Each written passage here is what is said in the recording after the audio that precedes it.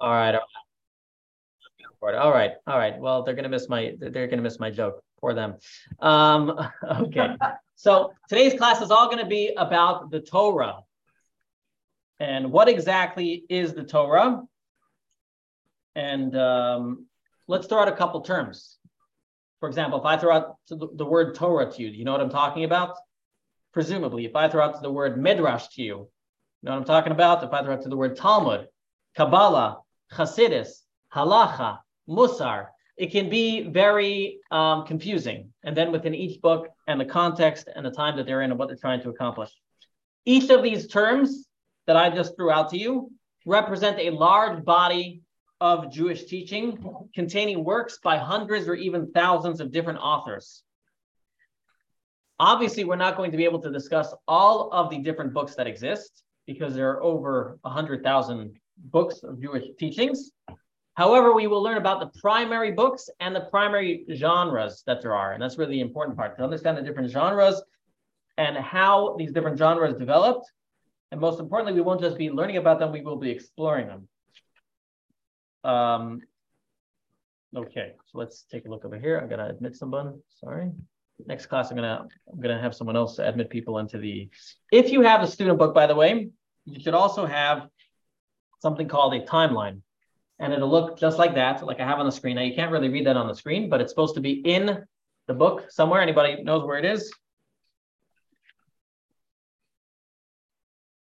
Found it, yes. All right, there's this little page. It won't be, if I print it out for you, the pages, you won't see it in there, but it's a beautiful timeline. Gives you a timeline and an idea of all the different wonderful, different Jewish books that we have on the Jewish library, the time when they came out, and who wrote it and what era. So it'll be a good reference. I want to say when I was in yeshiva, when I was in Jewish school where we studied all day from 7:30 in the morning to 9:30 at night, we had a unique class, which not all yeshivas did. We had 1 hour a week, only 1 hour a week, where we would have a class like this, not just studying the text, but understanding the context of the text. In other words, who wrote it, the biography on those people, and those lessons that I had back in yeshiva. And again, not every yeshiva had it. And I think after the years I was there, the guy that was doing it retired from doing it. But having that class really gives me, till today, an appreciation of certain books that I open up. And I appreciate, wow, okay, now I feel a greater connection to what I'm reading. And hopefully you will get this too. So that's why I think this class is both great for beginners, because in general, you'll understand the Jewish library. But it's also great for people who have been studying for a long time to give you a greater context of what you're studying. No matter how many hours a day you study or little hours a day you study, this class should be meaningful for everybody. All right, so we're going to start with the first question. And the first question is Torah. When I say the word Torah, what does that mean to you? 5 books of Moses. 5 books of Moses, okay. Anybody else? The oral Teachings? The oral and the written. The oral and the written, okay. Anybody else? The Jewish Bible. The Jewish Bible, Yes. okay. Good. Anybody else? An old text. An old text, okay. Good. Anybody else? Right. This is the Written scroll. law. Huh? Written law. Written law. Okay. Awesome. All right. We're getting a lot of different definitions. And the truth is that the word Torah can be used in all these different contexts. That's why it gets so confusing. For anybody who knows Larry, our good friend Larry, he always gets confused. The word Torah. What is the Torah? Is it all, is all these books, all those books? What exactly is the Torah? So more generally, the Torah can refer to 2 different things. One is, as we have over here, the Torah, the Holy Torah, the Sefer Torah, the parchment scroll that's kept in the ark of a synagogue. We have it over there in the front. That contains the 5 books of Moses, otherwise known as the Chumash. Chumash means 5, the 5 books of Moses. It's also what we read in the annual Torah reading cycle. Just as an aside, how this is the basic text of Judaism. You think it'd be very long, right? Very big, but actually it's very short. It's got less than 80,000 words. That's about the length of a short novel. For context, one of the rabbis in the chat stayed up all night to count Harry Potter, volume 1. It's got 77,000 words. It's the smallest of the Harry Potter books, about the same amount of words. Lahavdil, obviously, there's no comparison to the books. That's a Torah scroll. Yeah, but words are combined. Israel. Okay, but even so, there's only so large. It's got, you want to go with letters? It's about 363,000 letters approximately. So it's not very long. It's a pretty short book. Okay. It was written by Moses in the desert over a 40-year period from the year 1313 to 1273 BCE. Again, 1313 to 1273 BCE. If you want to go with the Jewish dates, it's 2448, right? 2448, 2448. For context, we're in the Jewish year 5783. Okay, so it was written from the year 2448 to 2488. Okay, now that is what a lot of people say when they refer to Torah. Torah can also refer to all of the Jewish literary books that are compiled throughout history. And therefore, what everybody was saying a moment ago, throwing out different things what Torah can mean to. For example, if I were to tell my mom, when I'm a kid, let's say I'm going to synagogue to study Torah, or actually you could tell someone that you're going to synagogue for a Torah class. We don't have to actually be studying the 5 books of Moses to say you're going to a Torah class. All Jewish teachings are generally also called Torah. How large is this library called Torah? All Jewish teachings? How many books are there in Jewish teachings? Anybody wants to throw out a guess? Over 100,000. I said that earlier. Good. Why did I throw out that number? Because there is a group that is collecting all the Jewish books and they are scanning them. All the books they can find, they're scanning them, putting them on a hard drive or online. And so far they are up to 120,000 books and counting. Now, those are just books that we have today. We know for a fact that there are many other Jewish scholarly books that have been lost throughout the generations. How do we know? Because they're referenced in other books that we have, and we know that we can't find them. That means throughout persecution, burning, and attacks, and all the different things that we as Jewish people have suffered, there are definitely more texts that are missing. So there are over 120,000 what we would call books of Torah study. So Torah study is very vast. And so it's very interesting that on the one hand, we will call the parchment Torah study, yet at the same time, we will also call all teachings Torah. Why is that so? And this is because, as someone else mentioned, Torah generally means, let me actually put this out here. So this is what I was saying a moment ago. Again, Torah scroll can either refer to the 5 books of Moses, which is written over 40 years in the Sinai desert, or it can refer to the hundreds of thousands of writings written over 3,300 years in all corners of the globe. And how can we call them both Torah? Because in a sense, as someone said earlier, they are all instruction. They're all instruction from God to us. Now you might say, I understand the 5 books of Moses are instruction from God to us. What about the other 120,000 books? Really more than that. How can we also call that honestly Torah? And that's going to be a discussion we're going to discuss today. How do we get from Torah, the 5 books of Moses, to all of the other books of Torah? In order to understand that, we're going to have to start with something that we have discussed in another course. But just to recap, so far we have said, what is Torah? Torah can either refer to the 5 books of Moses or to all general Torah study.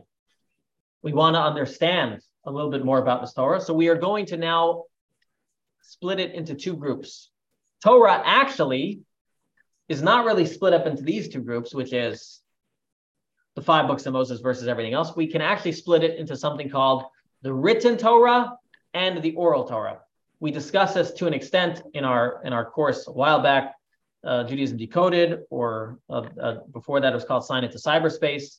JLI has done that course a couple times. But we'll get into written Torah and oral Torah, and that's what we'll be spending a decent amount of the class on today. So what is the written Torah? Anybody knows? 5 books of Moses. And The Nevi'im and the Ketuvim. The Nevi'im, the prophets, and the Ketuvim, and the writings. That is what goes into the oral Torah. In fact, if you look on page 7, you'll see there a figure of what is included in the Jewish writings. Actually, let me get a book. I want to show you as well the book format. Forgot to get that.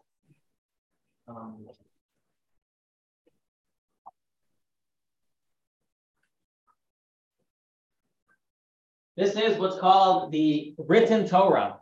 Okay, you've got the written Torah over here, otherwise known as the Tanakh, which stands for Torah.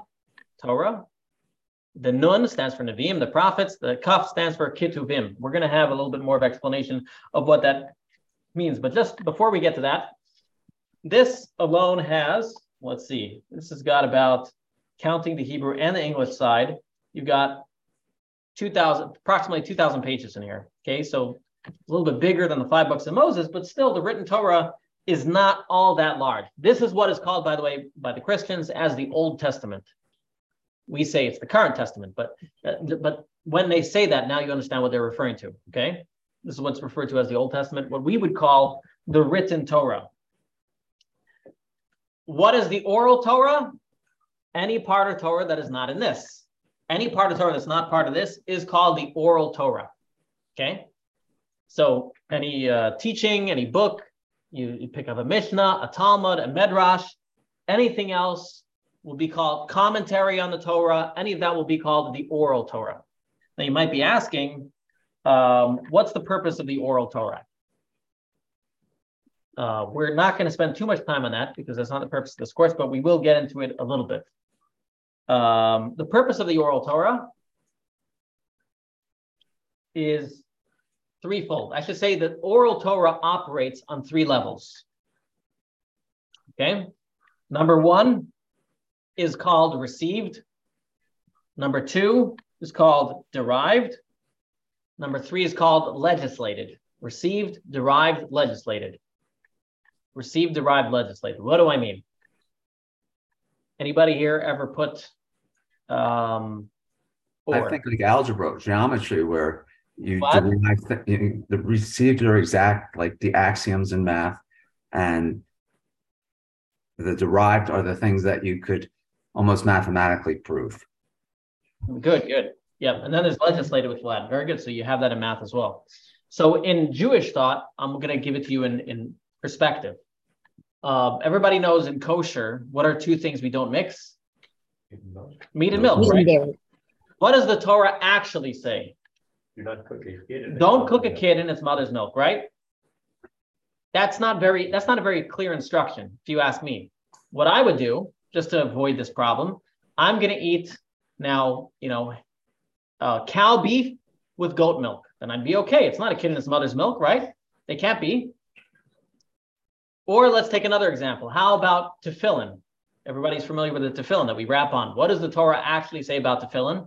You shall bind them as a sign upon your arm, and they shall be for a reminder between your eyes. Is that clear? It says you shall bind them. Bind what? How do we know it's black with leather straps and parchments inside of it? Or the Torah says about a mezuzah. You shall write them upon the doorposts of your house and upon your gates. Write them. Write what? What am I supposed to write on my doorposts? In fact, if you go on Amazon, you can buy all different types of things that are claimed to be a mezuzah that you hang up on your doorpost. Made in China. Get these all the time. So obviously, when the Torah gave the instruction, there was an oral tradition given along with it to understand what God was saying. Otherwise, God wasn't giving a command. God said, you shall write them upon the doorposts. That's not a command. Write them, write what? So when God gave the commandment, he was telling us exactly how to do it. That's what we call received. An example of this would be, anybody here, if anybody here ever got in a car and drove, you got the stop sign. Yes, so why are you here? It says stop. It doesn't say go, right? It says stop. You should be stopped. Why do you go? Because you have the oral tradition. You went to driving school. It tells you, when you get the stop sign, you wait 3 seconds. Not a rolling stop, right? You wait 3 seconds, and then you go past the stop sign, right? So so that is all explaining the oral tradition as far as it goes received. Then there's derived. I think Jeff was saying that earlier. Then there are principles of interpretation that have been given to us of how to understand the Torah. Following those principles, you can get to derived laws. So you can derive more messages from the same text with certain principles, just as you can do in pretty much any field of study. Finally, you have legislated. Legislate, I want to give an example. Anybody here ever celebrated Hanukkah? I'm going to assume so, right? Did you light the menorah?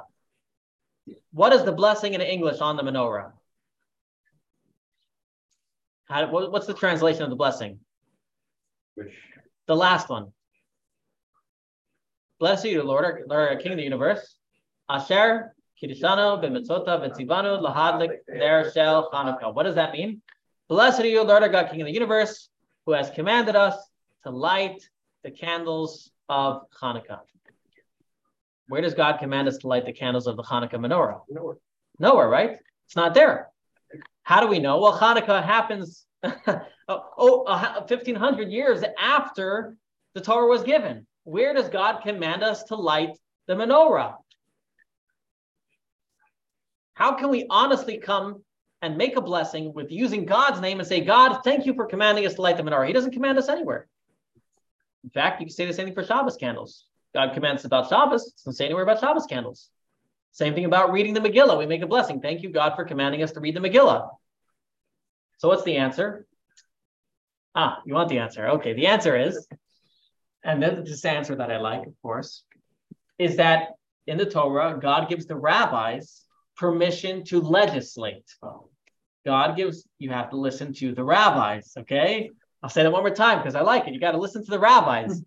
And therefore, since God in the Torah says you have to listen to the rabbis, you can honestly say when you're listening to the rabbis by lighting the menorah, lighting the Hanukkah menorah, that you are following God's command. By extension of listening to the rabbis, you are following God's commandment. So that's an example of legislated. So again, rabbis have power. The oral tradition includes received, in other words, direct understanding of certain commandments of the Torah. There is derived, we study within certain principles, and then there is legislated. The rabbis can legislate. They can make your lives harder. They can tell you, Shabbos, you want to do this? We're going to make it harder, just so you don't mistake. And you know how we rabbis do it, right? Just so we'll make a fence really far away so you don't make any mistakes. Someone once made a write-up of what a biblical Shabbat would look like without the rabbi's legislation. I mean, it'd be totally different. You wouldn't even imagine it. You can almost go to work and whatever. There's so many things you could do without, Work is another thing not defined. Yeah, work is another thing not defined in the Torah. That's a great example. Yep. Travel is. Yeah, great. Someone else wrote here. Chicken is meat. Exactly. The rabbis legislated that chicken is meat. Without the rabbis, you'd be eating chicken with cheese. Nothing in the Torah against it. It's not called. The rabbi says, well, it looks like meat, so we're not going to have you eat it with cheese. Legislated again. Another example. All right. So all this is to say, those are the three basic categories of what we call the oral Torah. So again, we had the written Torah, the books of the Torah, the prophets, the scribes. And then we have the oral Torah. I had a nice, funny video to show on it, but I'm going to actually, so I think I explained the oral Torah a little bit. I want to explain you the written Torah a little bit so you have a better understanding. So if you have the student book, turn to page 7. If you don't, I'm going to share it on the screen for you because this is really important. Unless you guys want a 12-minute video explaining it to you instead. But I decided I'll go through it myself. Okay, page number 7. I went too far, right? Of course.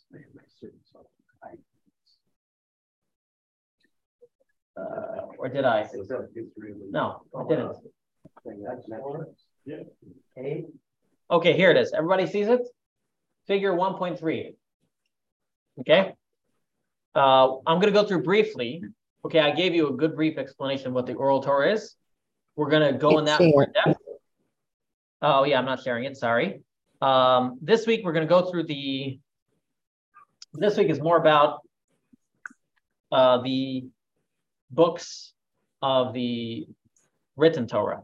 Okay. By the way, if you sign up for the course, you're going to get post-lesson emails. And in those post-lesson emails, there's going to be follow-up videos that you can watch. Some really good stuff.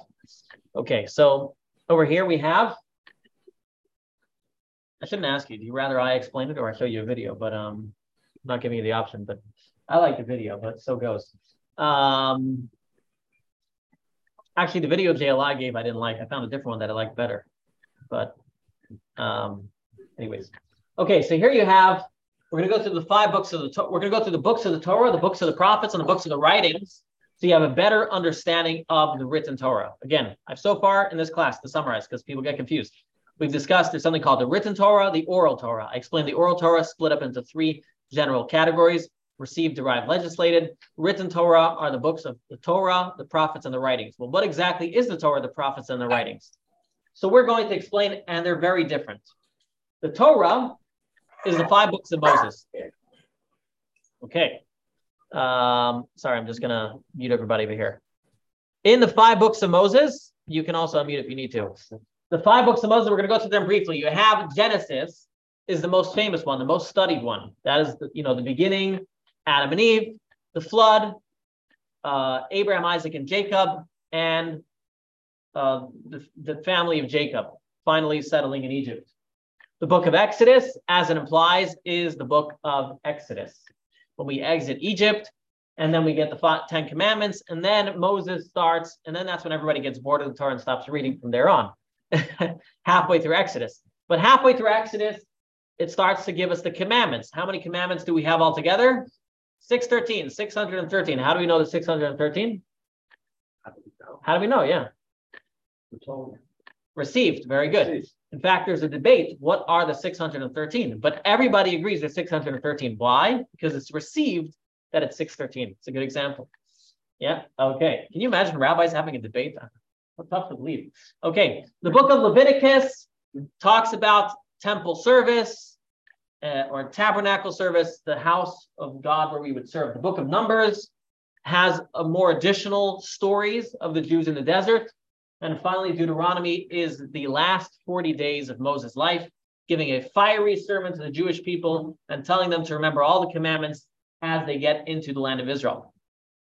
All right, that is the book of Torah. Then we get to the book of the prophets. Now, you must understand that there's a major difference between the Torah and the books of the prophets, and that's why they're totally separate. What is the difference? Moses had direct communication with God. It says he would speak to him like a human being would speak to another person. We can't fathom it, but that's what it says. He had a prophecy, a clarity of prophecy. And he's also the only prophet that proved himself to be a prophet. You can watch, there's lengthy videos on this, but he's the only one in all human history. No other prophet of any other religion has done this. That said, I'm going to prove to you that I speak to God. How so? I'm going to have God speak to all of you this afternoon. And that's what he did. No other prophet in any other religion has any such claim. No other religion has revelation to the entire nation. It doesn't exist, only in Judaism. So Moses is our number 1 prophet. And we only trust all subsequent prophets because we trust Moses. That's why, not getting into other religions, but when other religions come along and say things have changed and we're going to change it from what Moses said, we say, no, we trust the prophet because we trust Moses. And if you don't fit in the framework of Moses, we don't trust you. Okay. But that's for another JLI course. Or if you want, I can send you videos on that. The other difference between Moses and other prophets, we can put it like this. The other prophets, just to describe the clarity of what they saw.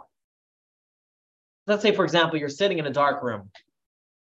And then suddenly the lights flicker for a moment. You get a picture of the room and then it flickers back off. It says that was the vision of like the prophets. They had these visions and then they had to decipher them. They had these dreams. They would have trances.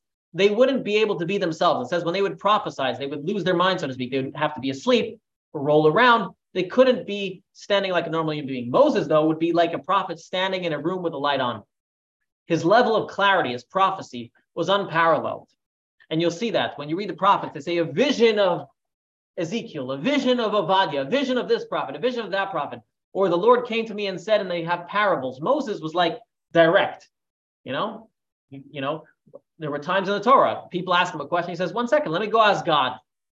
Other prophets wasn't so easy. They didn't have that type of conversation. So that's why there's a difference between the Torah and the prophets. Number 1, Torah is never changing. It's Moses, the number 1 prophet of all time. these are the 613 commandments. There's never going to be more or less commandments. Whatever's in the Torah, that's what it is. The prophets all are there. They had a certain vision of God, not as great as Moses. What was their purpose? They were there to get the people to adhere to what God had told them in the 5 books of Moses, to rile up the people, to inspire them. Now, just so you understand, in the era of prophecy, there are actually many more prophets than we have listed in the book of prophets. Only prophecies that have generational messages are written in the book of prophets. It's not even a great history book. There are parts of history that it skips, because whatever it tells us and decides to tell us is because it has generational messages. During the era of prophets, there were thousands of prophets. We don't have that many in the books of the prophets, much less. Because again, only sections of their prophecy that are generationally important for us are written in the book of the prophets. So that being said, given you a basic background to the book of the prophets, let me explain what they are. So you have the book of Joshua, which we just finished studying every Saturday afternoon.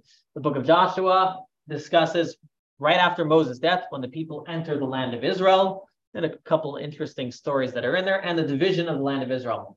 The book of Judges discusses a period of the Jewish people when there were no kings yet, right? During the time of Moses, there was no king. Joshua, there was no king. And so there were judges, there were rabbis who would rule. But eventually, the Jews needed somebody to hold them together. And so you get into the book of Samuel that discusses the era of the kings, King David, followed by King Saul, King David, and all the different kings that there are. And then you have the book of Isaiah, that's prophecies. You have the book of Jeremiah, also prophecies, but more of doom. You have the book of Ezekiel, also more prophecies of the future, third temple. Then you have a book called the 12, the Treasar. Those are 12 mini prophets, all short little stories. For example, the book of Jonah. You all know the whole book of Jonah. If you've ever heard the story of Jonah, that's the entire book of Jonah, pretty much one chapter, So it's short little prophets that you can read all their different prophecies. So this is the book of the prophets. So we had the Torah, the book of prophets. Soon we're going to show you a couple texts from these different ones. And then finally, and I got to get my mouse on here. So there we went through quickly all the different books. Now we have the writings, okay? The book of writings. The writings are different than the book of the prophets. Prophecy, at the end of the day, is a communication from God. The writings are divine inspiration, not direct messages from God. And that is why we see in the books of the writings are not necessarily messages from God to the people, but it's actually more messages from people themselves. For example, the book of Psalms are all prayers from King David praying to God. You have the book of Proverbs. Those are parables given by King Solomon. Okay? You have the book of Job, a message about punishment and reward and suffering. It's not a book of prophecy, it's a story. You have the book of Ruth, a story of King David and a message of conversion and deciding to, cleave to God. Again, if you read the book, there's no direct communication from God. You have the book of Lamentations, the prophet Jeremiah lamenting the destruction of the temple, his lamentations. Again, not God saying, here's what I say about the destruction. It's his book of Lamentations. Ecclesiastes, again, beautiful book of wisdom from King Solomon, talking about the vanities of life. You have the book of Esther. That's the story of Purim. In fact, in the book of Esther, God's name is not written anywhere. You have the book of Daniel and the book of Ezra. That is towards the end of the era of prophecy. Talks about the end of the Babylonian exile, the beginning of the Persian exile, and finally the building of the second temple. Then finally, the book of Chronicles, which discusses everything all together. So what do we have here? The written Torah really combines 3 different elements, which, by the way, I want to point out. The books of writings, a lot of them were written by prophets themselves. King Solomon himself was a prophet. King David was a prophet. Jeremiah was a prophet. He wrote Ecclesiastes. Esther was a prophet. She wrote the book of Esther. But it's still different because a prophet, only Moses prophesies all the time, so to speak. All of the prophets have moments of prophecy and then moments where they may be divinely inspired, not prophesizing. And so that's really the differentiation between the 3 stages of it. You have Torah, direct communication through God's major prophet, Moses. You have the books of prophets, messages from the prophets. And then finally, you have the books of writings, which is divinely inspired readings. Okay. So hopefully this gives you a good understanding of the different written books of the Torah. We're going to explore them in a moment. I just want to we'll explore them now, I think. And then we'll get to the final section of understanding how the oral and written work together. Okay. So let's take a look. If you have a student book, just to give you an idea of the three different types of sections of the written Torah we're talking about: Torah, prophets, and writings. We're going to take a peek. If you have a student book, it's on page 30.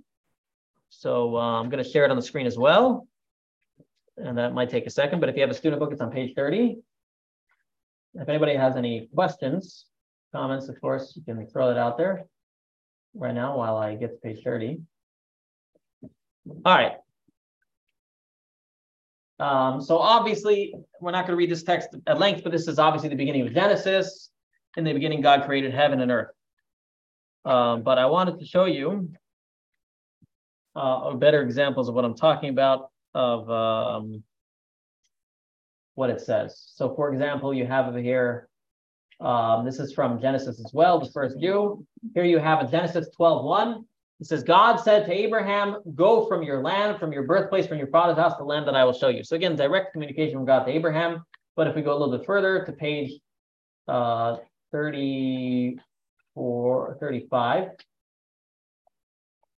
All right, here you have an example. God spoke to Moses saying, speak to the entire congregation of the children of Israel and say to them, you shall be holy, for I, God, your God, am holy. Every person shall fear their mother and father. You shall observe my Sabbath. I am God, your God. So there you can get a taste. Moses is telling us commandments directly from God. And you can also get a taste that those are a little bit unclear. For example, what does it mean, fear your mother and father? What does that entail? Do you have to always be scared and jittery? Like, what does that entail? How do you define fear? What does it mean to observe Sabbath? Okay, so those are all examples of where written Torah is not so clear. Let's take a look at some prophets. Okay, so let's take a look and I was going to look at 42, I think. Actually, let's take a look at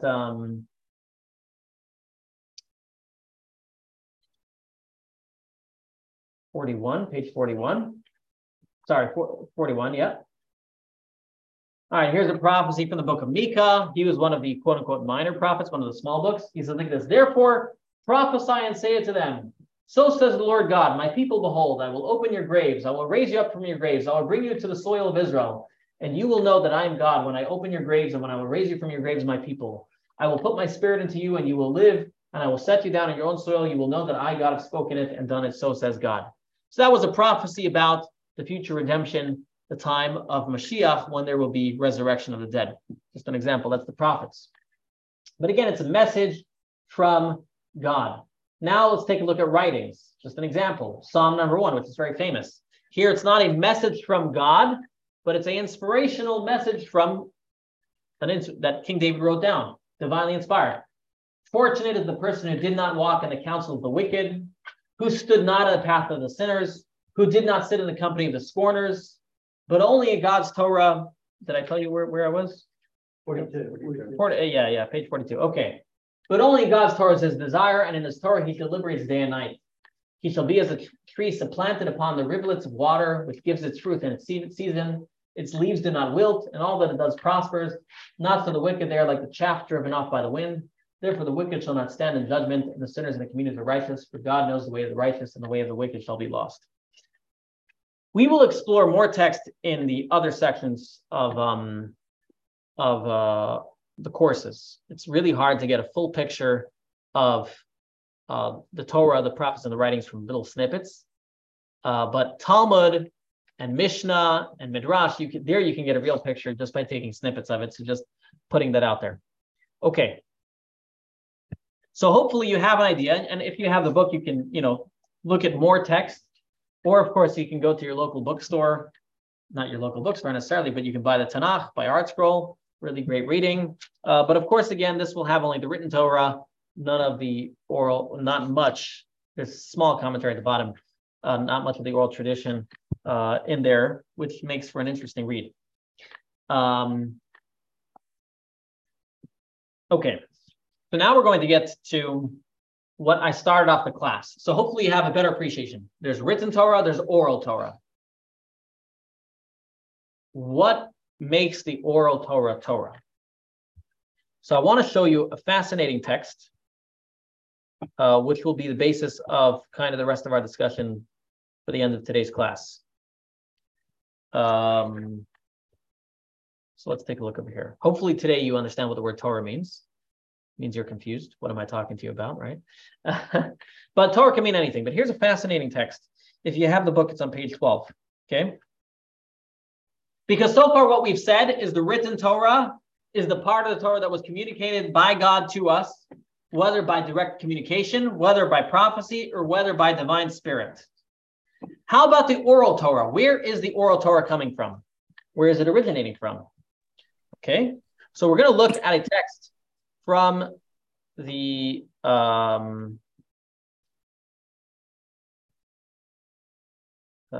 going to look at a text from. Let me just skip these things. Okay. Not going to show the class video. Okay. Oh, I could have shown all these. Okay, these are all the slides that went along with what I was saying. Okay, I got too caught up in talking that, okay. All right, I got too caught up in talking. I forgot to show you the slides. All right, I'll try and do better next time. You know, the real problem is this thing was supposed to work. It would have been easier. Oh, now it's working. Oh, great.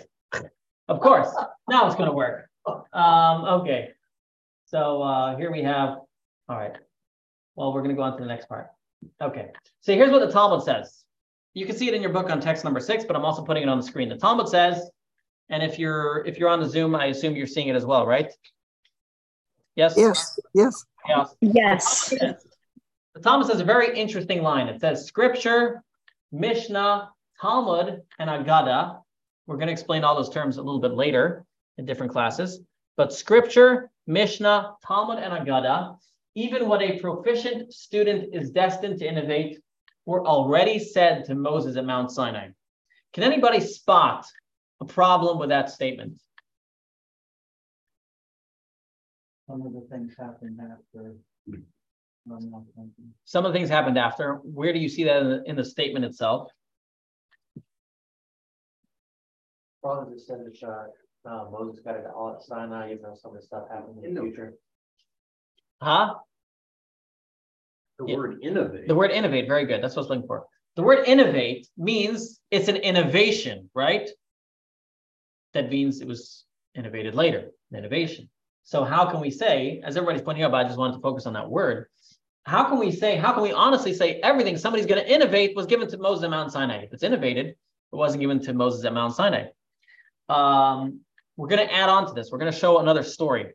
So if you have your textbook, and this one I'm going to have to show on the screen, text number 9. It's a great story, by the way. Let me just see over here. This is text number 9, and in the student book, it's page 16. And let me go back here. Page 16, right? That's what I said. All right, this is a great story. Great story that will add on to our question above. If I can get to the right place. This is why I don't like sharing text too much, because it just gets annoying, but so goes. All right. So the Torah tells us, the Talmud tells us. By the way, for those who want to know how long classes are, they're typically between an hour and 15 minutes. Okay. When Moses ascended on high, he found God attaching coronets to the letters of the Torah. You know what coronets are? I didn't know, but I just know the Hebrew. It means crowns. So if you look in the Torah, in the print of the Torah, you don't really see it in regular Hebrew, but in Torah print, and if you look at a mezuzah as well, you'll see on top of certain letters, there are these little crowns. And I really, I can maybe show you for a moment. You might see some of the crowns over there on top. Okay, but you can pass this around. You'll see that on top of certain letters, you'll see crowns. They're like 3 little lines on the heads of letters.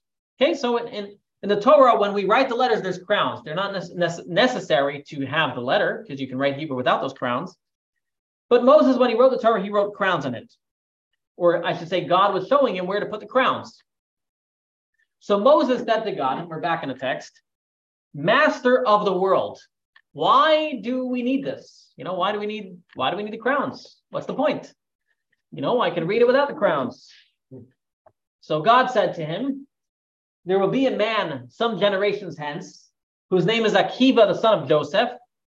Anybody knows who that is? Rabbi Akiva. If you don't know Rabbi Akiva is, hopefully we'll discover him throughout the course, but one of the greatest sages of all time. And he will expound mound upon mounds of laws from each and every tittle. Said Moses, Master of the world, show him to me. So what's going on so far is Moses is basically saying, I don't understand why there are crowns in the Torah. So God is telling him, well, don't worry. Someone later will figure it out. So Moses said, all right, I got to meet this guy. I got to meet. Who's this great sage? So God brings him in the future. Okay.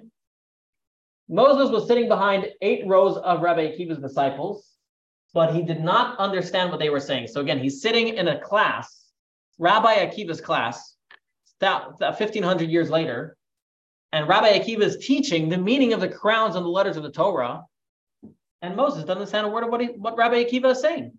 And then, until they reached one teaching, and Rabbi Akiva's disciple said to him, Master, from where do you know this? Like, where are you getting your info from? I mean, great teaching, Rabbi, but tell me, where are you picking this up from? Said Rabbi Akiva to them, it was a law given to Moses at Mount Sinai. And before I read that last line there, which you can see on the screen, it was a law given to Moses at Mount Sinai. What should Moses' reaction be? Hey, I don't think so. You're a charlatan. What are you talking about? I'm Moses. I didn't teach any of that. That's not what the Talmud says. The Talmud says, when Moses heard that, Moses' mind was eased. He's like, oh, great. All for me. But he didn't know it. He didn't understand. He didn't know a word of what's going on over here, So again, we have these two things. We're attributing things to Moses that seemingly he himself had no idea of. And I think I wasn't sharing my screen. Did you people see that part of the screen? I don't know if you did. I'm sharing now the wrong screen. Sorry, let me go back. I don't know if I shared that part of the screen to you. So there you have that text. Okay. Rather, the idea is, as I actually hinted to you earlier on in the class, and I'll get to some of the chat questions in a moment, that everything that we have today is based on the principles of interpretation and the text that Moses has given us.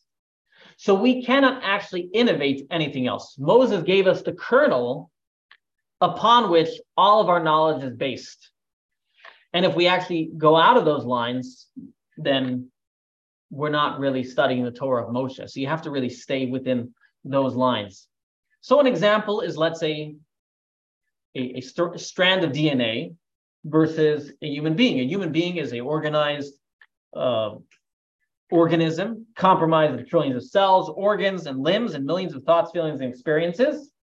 Yet the DNA encapsulates everything that the human being is, right?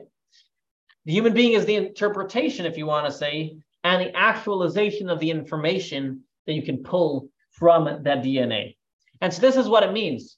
A future student will innovate was given to Moses at Mount Sinai means if you are within the parameters, then your thought was originally given to Moses at Mount Sinai. Moses could not have come up with everything. There wasn't the time to teach him everything, the 120,000 books in the library.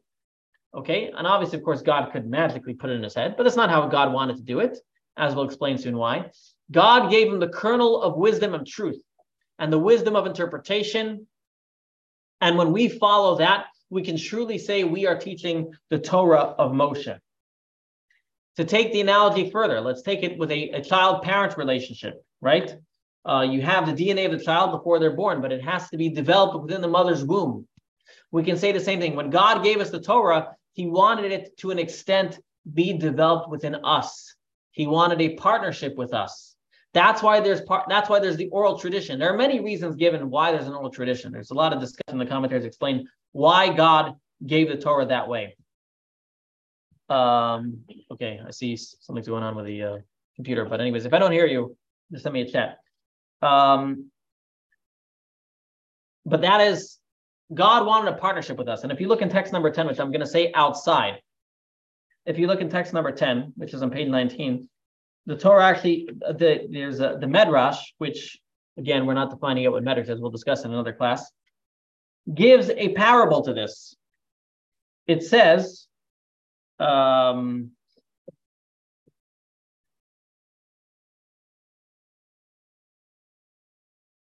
example, a father gave their child, he gave one child, I think it says he gave them each a bundle of flax. The wise one took the flax and made a beautiful cloth out of it, and he took the wheat and he made fine flour out of it. Okay, so he took what his father had given him and he turned it into something beautiful. He took flax and wheat, made it into bread, nice rolls, and a beautiful box. The simple son just took the flax, laid it over the wheat, and that was it. Which one did the king prefer better? Which child? The one who took what was given to him and developed it. The king had given everything, but the child had developed it. Similarly, God wants a partnership with us. He wants us to take the flour and turn it into bread. Take the flax, turn it into a cloth. God could have given us the Torah in a way that we would have no connection to it. But God gave the Torah, gave the oral tradition. It's a dynamic and a way that actually incorporates us in the Torah. And you can actually see this dynamic of the oral Torah even in the written Torah itself, as I explained earlier. Within the written Torah itself, it actually went in stages.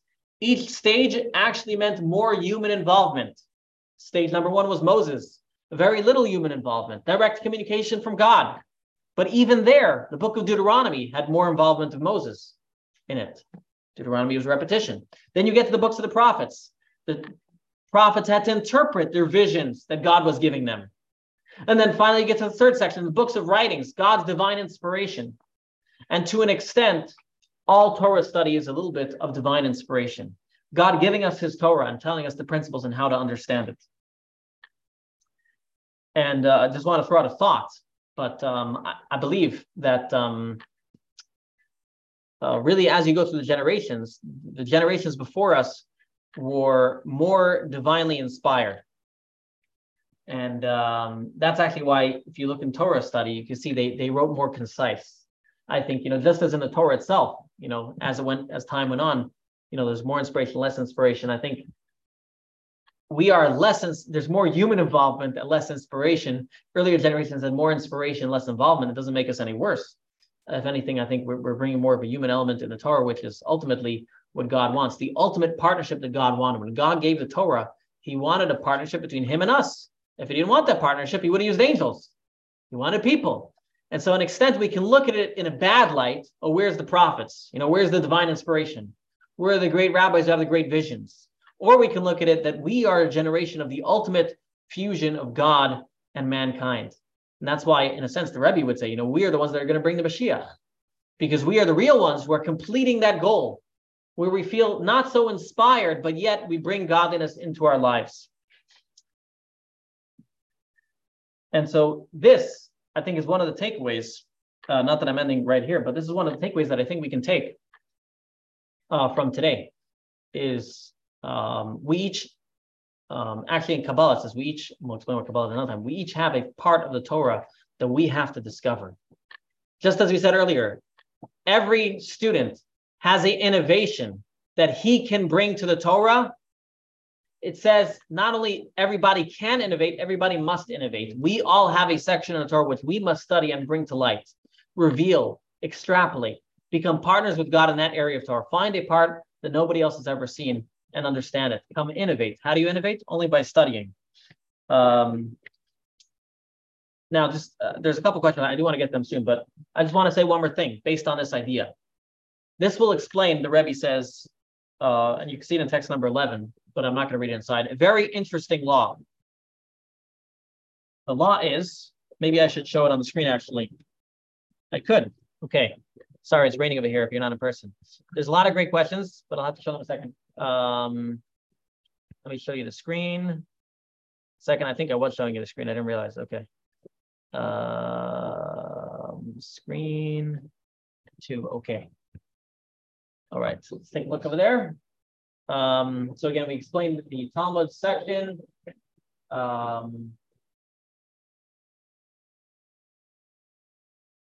Second. God desired his Torah to be a product of partnership. The oral Torah is God's way of incorporating us as integral parts of the process of creation. Okay.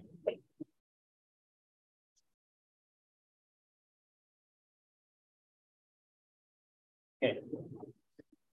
So here we come to a very interesting law in the Torah. If you take a prayer book, there are blessings we make in the morning. We get when we build a new synagogue, we're not going to put a skylight right above where I talk. Okay. We're supposed to make blessings on everything, right? In Judaism, when you get dressed, you make a blessing. When you go to the restroom, you make a blessing. In fact, my son, my 6-year-old, he's very into the blessing after the bathroom. So now every time he goes to the bathroom, he gets a sitter off the shelf and he reads the blessing for going to the restroom. It's very, very interesting. Anyways, so we make a blessing for everything, and we make a blessing for any mitzvah that we do. One of the mitzvahs is studying Torah. Now, in order to make the blessing, you have to actually study Torah. And in Jewish law, it says there's a difference. If you're going to study the written Torah, whether you understand it or you don't understand it, you can make a blessing on studying that Torah. So you can make the blessing, read some sections without understanding it, and you're good. With the oral tradition, you can only make the blessing if you understand what you're saying. So the Rebbe says, why?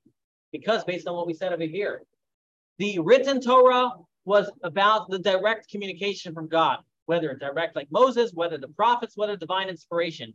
What was important was the words of God. And therefore, the wording is important. But when it comes to the oral Torah, where there's human involvement, what's important is not the words, but the understanding of it. That's why a Torah book, when I say Torah now, I mean the Torah, the 5 books of Moses, we can learn lessons on each little letter. But when it comes to the oral Torah, more important is the content, not as much the exact wording. And we actually find that till today. The actual exact wording of the Torah is not debated. Can you imagine? We've been through thousands of years. We've been separated in so many places. The Torah scroll is the same everywhere. There's only one debate. One letter, there's a debate about one letter in the Torah. And it doesn't even change the meaning. It's just whether you write the word with an aleph or with a hey. It's the only debate. Only debate.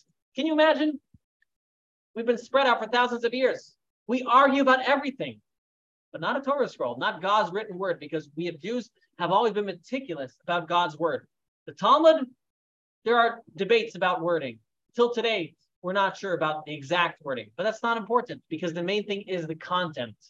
The content is what matters. The wording is important as well, but the content is what really matters. Why? Because as we've been describing today, written Torah is about God's direct communication to us. Oral tradition, oral teachings is about our involvement in it. And therefore, the more important part over there is how we get involved in the Torah, how we are part of the Torah. I want to finish off with a story. Or actually, let me just finish off these slides in case there's something there interesting. Somebody gets upset at me, Rabbi, you didn't finish the slides. Okay, there you have it. And I have to get to the questions. Okay. All right, written Torah, we fulfill the mitzvah of learning by just saying the words. Okay. Okay. All right. So, I want to end up with a story talking about we each have our own section of Torah we need to study. The story goes like this. There was once a scholar sitting in his own, area, studying a section of Torah, and he had a very big question that was bothering him, and he could not figure it out. Then he opened up all the books of commentary, and he tried looking for the answer, and he could not find the answer to his question. He looked everywhere. He could not figure out. It was bothering him, and it was bothering him so much, he spent days and days and days till finally, one day, he figures it out. He gets the right answer. He studied the passage, He's got the answer. It all makes sense. He worked on this for days, and he's excited. So he walks over. He wants to share his teaching. He walks over to one of his friends, and he says, "Hey, here, look at this passage. What do you think about this? How do you understand this passage? I have this and that question. What do you think about it?" So his friend thinks for a moment and sits there and then looks at him and says, "I got the answer." And he tells him the exact answer that he had worked on for days. Okay, in one moment, he spits it out. So he was all disturbed, this Torah scholar. So he goes to his great rabbi and he says, "I don't understand. Not a matter of humility, not humility. I am a pretty learned person. This is a very difficult passage. It took me days to figure it out. And here this guy figures it out in 5 seconds. What's going on?" See, he told him like this. He said, every part of the Torah is waiting for a certain individual to come and reveal it and bring it into this world. So to speak, it's a part of the Torah that's waiting for its potential to be born, like that DNA that we've been talking about. There's the Torah and its potential, and it's waiting for someone to bring it out of darkness, let it see the light of day. But once you figured it out and you let it see the light of day, now anybody else can, so to speak, tap into that energy, tap into that idea without as much effort as you had as well. And so that's really what we're talking about here. The oral Torah is for each and every single one of us. There's a part of Torah that we have to help see the light of day. You don't ever have to write it in a book. Just by you understanding it, you allow others to understand. And I've seen this time and again. This actually happened to me. In Chabad, we have a thing where we actually like to write our innovations in books. And there was one time I was studying the Chumash of that year, and I had a serious question, and I came up with an answer. And lo and behold, I saw a couple days later somebody wrote it in these publications. And I'm like, what's going on here? But I remember this story, and so I wasn't disheartened. This is how it is. That's our job. The Torah is part of us. We are in a partnership with God in His Torah. So God gives us the Torah, but it's also a message for us. And you can end off, by the way, looking at text number 12. I'm not going to read the whole text, but I just want to say, it says in that text, we say in the blessing on Torah, we call God Notein HaTorah. Notein HaTorah means God who gives the Torah. It means not God has given the Torah, right, in the past, but God is giving the Torah every single moment. Every single moment, God is giving the Torah to you and me and all of the Jewish people around. We all have, every single moment, the opportunity to study Torah. God is giving it to you right now. You have the opportunity to reveal it. When you study it deeply, when you innovate, when you understand, when you appreciate, when you connect, God is giving you the Torah right now. And so don't think that you missed out. We don't live in the time of Mount Sinai. We don't live in the time of King Solomon. We don't live in the time of King David. Right now is the most important time in Jewish history. Right now is the most important time in Jewish history. And right now, we are all the most important players in Jewish history. And it's up to us to continue to study, reveal, understand, and learn the lessons of the Torah. I'm going to get to the questions before I end off over here. Okay, someone wrote here, it's ironic that Rabbi Akiva was killed. That's actually a discussion. The angels were very upset about that. The angels came to God and said, God, this is the Torah, and this is the reward you give people who study so much Torah. And God said, be quiet. I don't have to answer anything. I'm God, and you don't understand what I do. That's the story. That's the story. So we don't always understand what God does. That's true. Someone wrote, it's ironic, the crowns of the Torah are made with thorns upon parchment. Yes, how he was killed. Oh, I didn't see that. Yes, that's true too. Interesting. Okay, someone writes here, the Torah says do not add or subtract. And there are different explanations of opinions in the Talmud. Is that not violating the Torah? Good question. Are the rabbis adding or subtracting in the Torah? The rabbis have different explanations. So I'll tell you two things. First of all, the rabbis' debates are not about the commandments of the Torah typically. They are debates about details of the commandments. So for example, all rabbis, a good example is tefillin. All rabbis agree tefillin are black. All rabbis agree tefillin is made of leather. All rabbis agree what sections go in the tefillin. All rabbis agree generally where they're put on. What are the debates between the rabbis? How many straps do you do? What order are the parchments in the tefillin going in? So they're just trying to understand the commandment itself. Number two, when rabbis add a mitzvah, they clearly say this is not a biblical mitzvah, this is a rabbinic decree. Then it's okay. But if the rabbis were to say, for example, Torah says you only need to put up one mezuzah on your doorpost, you're supposed to put up two. That would be adding to the Torah. Okay? They cannot do that. Right? If you say, though, we're giving a rabbinic decree, that is something else. So again, first of all, the rabbis are debating details, not the general ideas. Number two, the rabbis are never adding to the commandments. They're adding their own commandments, so to speak, if you want to say. Even, by the way, in the debate of what are the 613 commandments, it's not a debate whether they're commandments or not. They're a debate whether they're counted as part of the commandments or not. But again, you can come for another class. Someone wrote here, we would have to adhere to the base of Hashem's truth. They're not going, okay. Is the concept of free will at the heart of the partnership with God? Yes. If we don't have free will, there's no partnership with God. Are there dark forces every day attempting to pull us into darkness and sin? Yes, you should come to the Tanya class. Great class, Rabbi Laila Tov. Okay, got it. Okay, well, thank you all for coming. Next week, lesson number 2, we're going to do a deep dive into, that's a good question, what are we doing a deep dive into? The Medrash. Next week's the Medrash. So that's a fascinating section. Hope you all enjoy that. I'm going to open up for questions here. If anybody has any questions, anybody here in person has any questions? Was all clear as mud, clear as day, clear as... Yasher Koach, Rabbi. Yasher Koach. And hopefully, if you're on Zoom, if you can make it in person, we'd love to see you.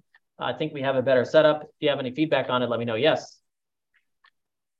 Clarity on the subject. We don't need to have clarity now. Rabbinic decree